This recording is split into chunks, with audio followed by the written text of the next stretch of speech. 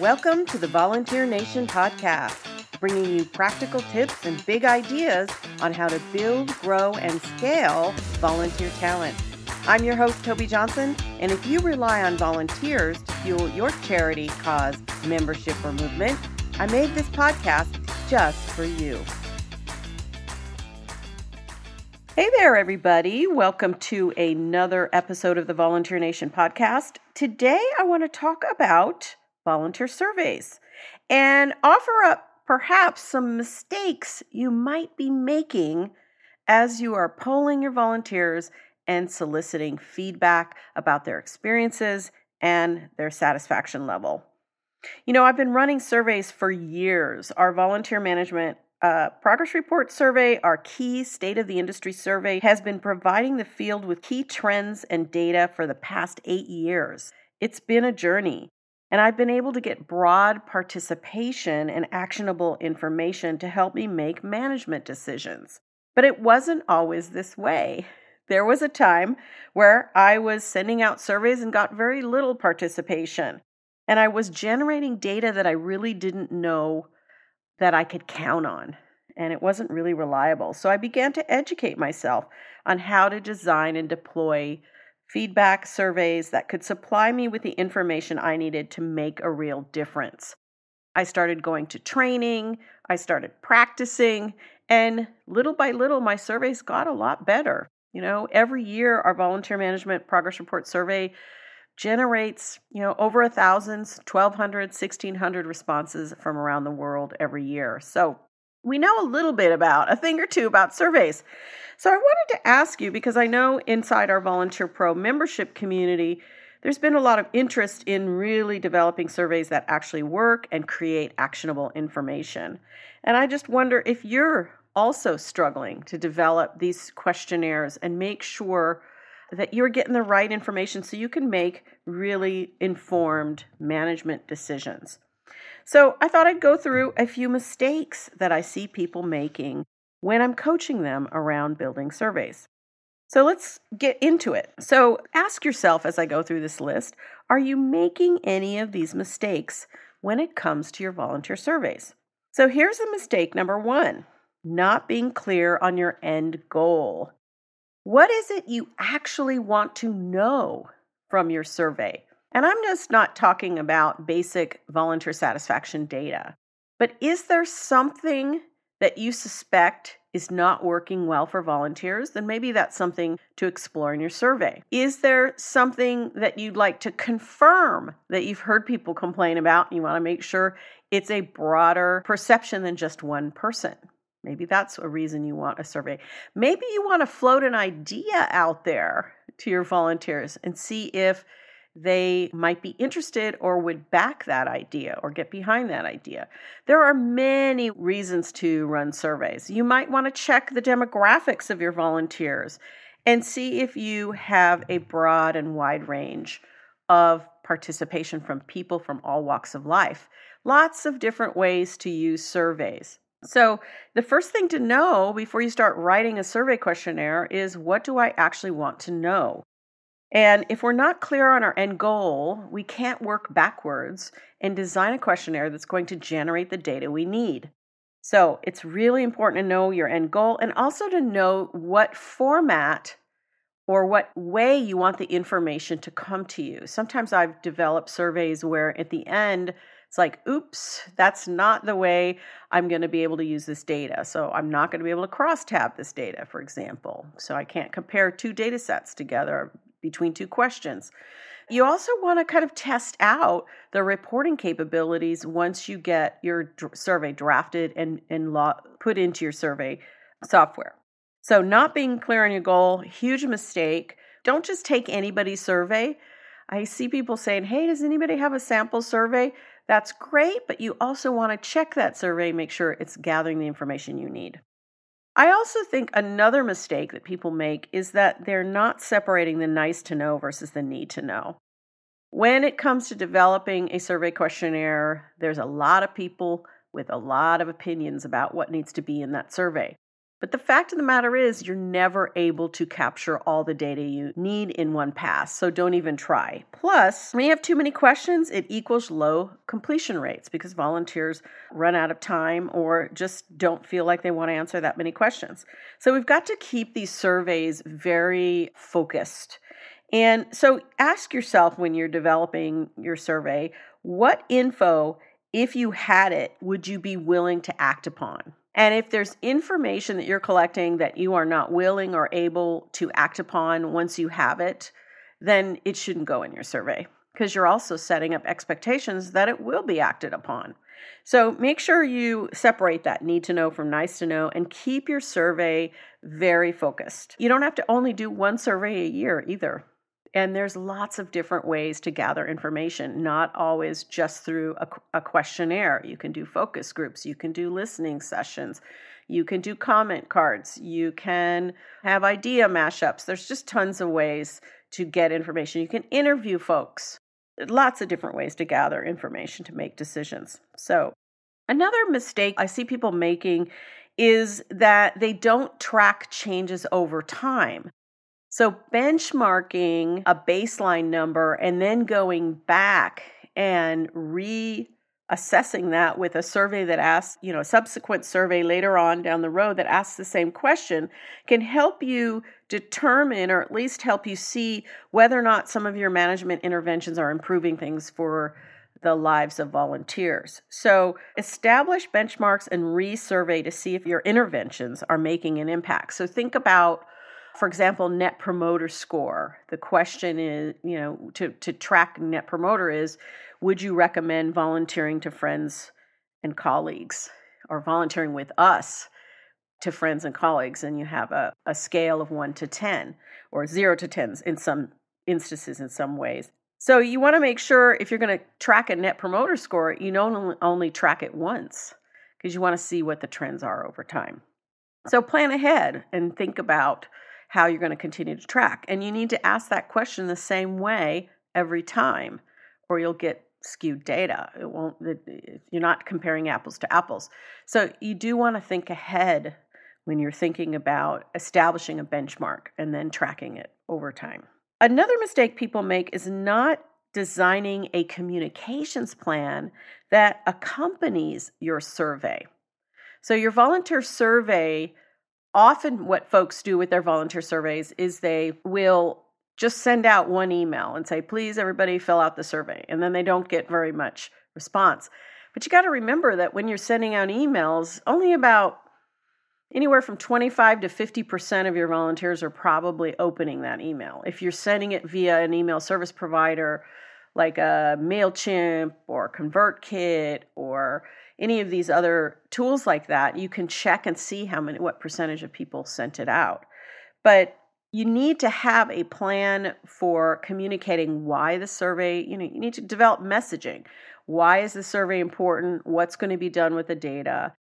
Encouraging people to take part, giving people a deadline, and then communicating in multiple different ways, maybe through a volunteer portal, through your emails, during meetings, texting out to your volunteers, whatever way you communicate with your volunteers. You're going to need to do it more than once, and you're going to need to have a pretty compelling reason why people should stop and take that survey, take a moment out of their day.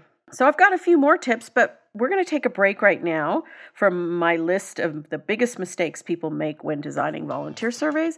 And after this break, we will be right back.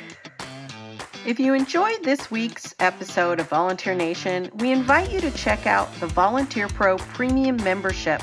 This community is the most comprehensive resource for attracting, engaging, and supporting dedicated, high-impact volunteer talent for your good cause. Volunteer Pro Premium Membership helps you build or renovate an effective What's Working Now volunteer program with less stress and more joy, so that you can ditch the overwhelm and confidently carry your vision forward. It is the only implementation of its kind that helps your organization build maturity across 5 phases of our proprietary system, the Volunteer Strategy Success Path. If you're interested in learning more, visit volpro.net/join. Okay, we are back, and I've got a few more errors that people make with their volunteer surveys. As I said before the break, I have had a fair amount of experience developing volunteer surveys over the years and have had the opportunity to really learn from some experts in the field of survey development and design. And it's really helped me see how to design a survey, but also how to look at the data. So there's a few other tips and sometimes mistakes people make that I want to also mention. So here's one. Another mistake people make when they're developing volunteer surveys is not protecting volunteer data and ensuring privacy. And, to get truly candid responses, you really need to ensure complete and total anonymity to your survey respondents. They need to be assured that no one's going to know who said what. That's the only way to really ensure that people are being really upfront with you. I see a lot of volunteer surveys where folks are collecting names. It just kind of doesn't really, people are going to be nice and they're just going to say what they think you want to hear. So you really should keep your survey responses anonymous. So this also means not collecting IP addresses. So what that means is inside your survey software, there you'll have the option to not collect IP addresses, and you should not. And what an IP address is it's the IP or web location from the computer that person is taking the survey on. And so we don't want to collect that. If you're truly anonymous, then you must not collect that either. And you don't need it anyway. But we want to ensure and let volunteers know in our messaging, in the introduction of the survey, for example, as well as email body copy, where you're saying, hey, we'd like your candid feedback. All answers will be anonymous, and we want to hear from you what you think about your volunteer experience. So we want to make sure it's just ethical to do this. If you're going to do human research on human beings, you need to follow some ethical principles and guidelines. Another mistake people make is nagging people who have already completed your survey. And there is an easy way to get around this. People will send email. Some people will send only one email and not get enough responses. Other people will send too many emails and to everybody, just broadcasting to everybody, just e-blast the whole group. But some of your volunteers have already taken the survey, so why should they be bothered with email that's not relevant to them?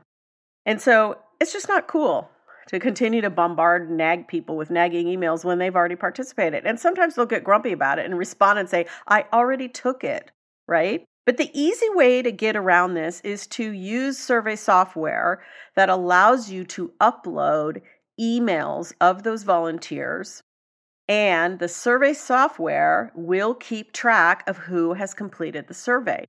And you can load in all of your reminder emails into your survey software, and it will send those out at the times you would like, and only to the people who haven't completed the survey. So it's a really simple way to not antagonize the folks that have been so good and gracious to complete your survey for you. Make sure you're using software, and make sure you're using software that has that capability. Another mistake people make is not including the right mix of question types and have surveys. We talked about surveys being too long. So you create what's called in the survey world high respondent burden. For example, when you have too many open-ended comments. So open-ended comments create respondent burden because people have to stop and think and write. And when, I've seen surveys that all of the questions, 100% are open-ended. And that creates a really high respondent burden. It's very challenging to inspire people to complete a survey like that. They usually open it up and close it back up or only complete the first question. So you want to mix it up with some multiple choice or fill in the blank or open-ended. I would not include more than 2, maybe 3 open-ended comments in any survey of volunteers. That means you need to do the work to figure out if you're doing, for example, a multiple choice or multiple response question. Multiple choices, people can pick one. Multiple responses, people can pick more than one option in the answer to a question, or what they call in the survey world a survey item. That if you do the work, you've got to be able to precipitate down and use your best guesstimate about what those options should be in the answers to that question. You can always include an other, but that takes extra data analysis at the end. So how do you do that? You can do that by asking people. You can do focus groups to nail down the options so that you're offering up a very informed set of options that people can pick from in that survey item. So you want to mix up your question types. You don't want your survey to be too long, and you don't want to include too many open-ended questions that create high respondent burden. Another mistake is that folks don't analyze the open-ended questions properly. So the comments to the open-ended questions, I should say. So instead, if we're just glancing through and reading them, our minds are biased. And so we will often glance through a set of open-ended question responses and say, okay, I get it. I understand what people are saying here. And the hidden biases in our minds will look for the responses that we think we are supposed to be reading. So if we already think we know, it's a confirmation bias. So we're looking for confirmation of what we already believe when we're looking at open-ended comments. So a proper analysis of open-ended comments is to create categories and to go through your open-ended comments and categorize them. And then you go back and count how many comments were categorized in certain ways. And that that will help you reduce the amount of bias in your open-ended comments analysis. So that's a mistake that often people make innocently too. Nobody has a sort of, malintent when they're doing this, but it is important to analyze your open-ended comments properly rather than just reading through them and getting your gut reaction. All right. Another mistake people make is not sharing the results with both volunteers and leadership, right?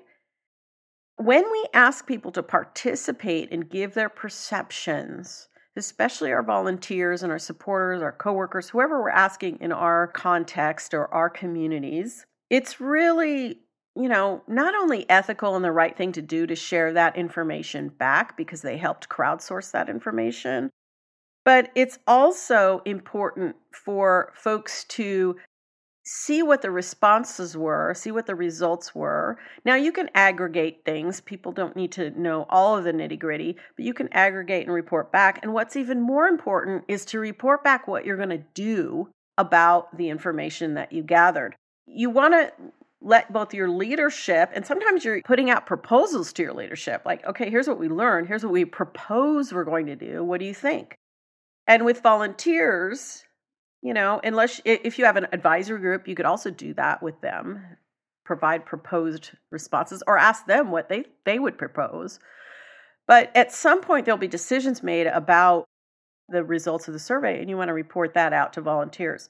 It's also really important to point back when you make changes in your programming, in your support, in the volunteer experience, you're hoping to make improvements. When those things are changed, you want to point back to your survey results because often those changes don't come about till 6 months, a year later, and volunteers have long forgotten the survey that helped you make the decision to make that change. And so, volunteers will say, you don't listen to us. We're not, our feedback's never taken into account. I've worked with volunteers who said that. I go, well, au contraire, I just made this change because it came from that survey. And so early in my career working with volunteers, I realized that because they're not at our organization all the time, that, I needed to really point it out. Hey, we're making this change. We learned from you all from our last survey that this is a preference or this is a sticking point for you. We're making this change because of your feedback. Thank you again so much for participating in our survey. And what this also does, in addition to just building goodwill, It will also inspire people to participate in your next survey. So you're baking in support for your next round of basically internal research inside your organization. So it's important that people know, that data you just don't pull data in and then you analyze it, sit in your office, make decisions, and move on. It's got to be more public than that. And it's got to be sort of an ongoing conversation or ongoing sort of letting people know, hey, we're making this change because we heard from you and that was your preference or that was a problem that you identified. The final mistake that I want to mention around developing and deploying volunteer surveys is that you need to be willing to change if you are asking for feedback. So, the mistake is asking for feedback and not being willing to change any of your practices. If it's just about drawing data from your volunteers and gathering data from your volunteers, find other ways to do it, perhaps through the volunteer application if it's demographic information, or a separate supplement to your application so it does not appear discriminatory. But if that's all you want is volunteer demographics, a survey is not the way to go. A perception survey is not the way to go because, that doesn't build goodwill. People don't want to just feel like widgets. And so, we need to be ready and willing. And if your leadership is asking for a survey, ask your leadership, to what extent are we willing to make changes based on what we learn? Now, not everything is possible to change. Sometimes it's unrealistic. We don't have the budget. There are rules we need to follow as an organization, etc. So not everything can change, and that's okay too, and that should be communicated back. But, when you put out a survey to ask for people's honest opinions, you must be willing to make changes. And, people love change, but they don't like to be changed. And it does require sometimes, if you're improving the volunteer experience, certainly at some point, staff needs to change some type of behavior. Doing more of something or doing less of something or doing something a different way. And so everybody has to get on board around that. So when you're going out, there's nothing worse than surveying folks and then nothing happening. That's the fastest way to poor morale that I can think of almost. So just make sure you're willing to change. Deploying and actively responding to volunteer feedback can build goodwill and improve your volunteer engagement. So set a plan for regular volunteer input throughout the year and gauge satisfaction over time, and you will start to reap the benefits. You can do an annual volunteer perception survey. You can do surveys at the 30-day mark. You could do surveys after, and these don't have to be long, just understanding how people are doing after their first shift, after a training, after a big project is over and done, when you're thinking about creating a new program or a new support system for volunteers, you want to get feedback and ideas ahead of time. All kinds of ways and times you can survey your volunteers. So think about any of these mistakes. If you're making them, take some steps to make adjustments, and you'll do better with your surveys.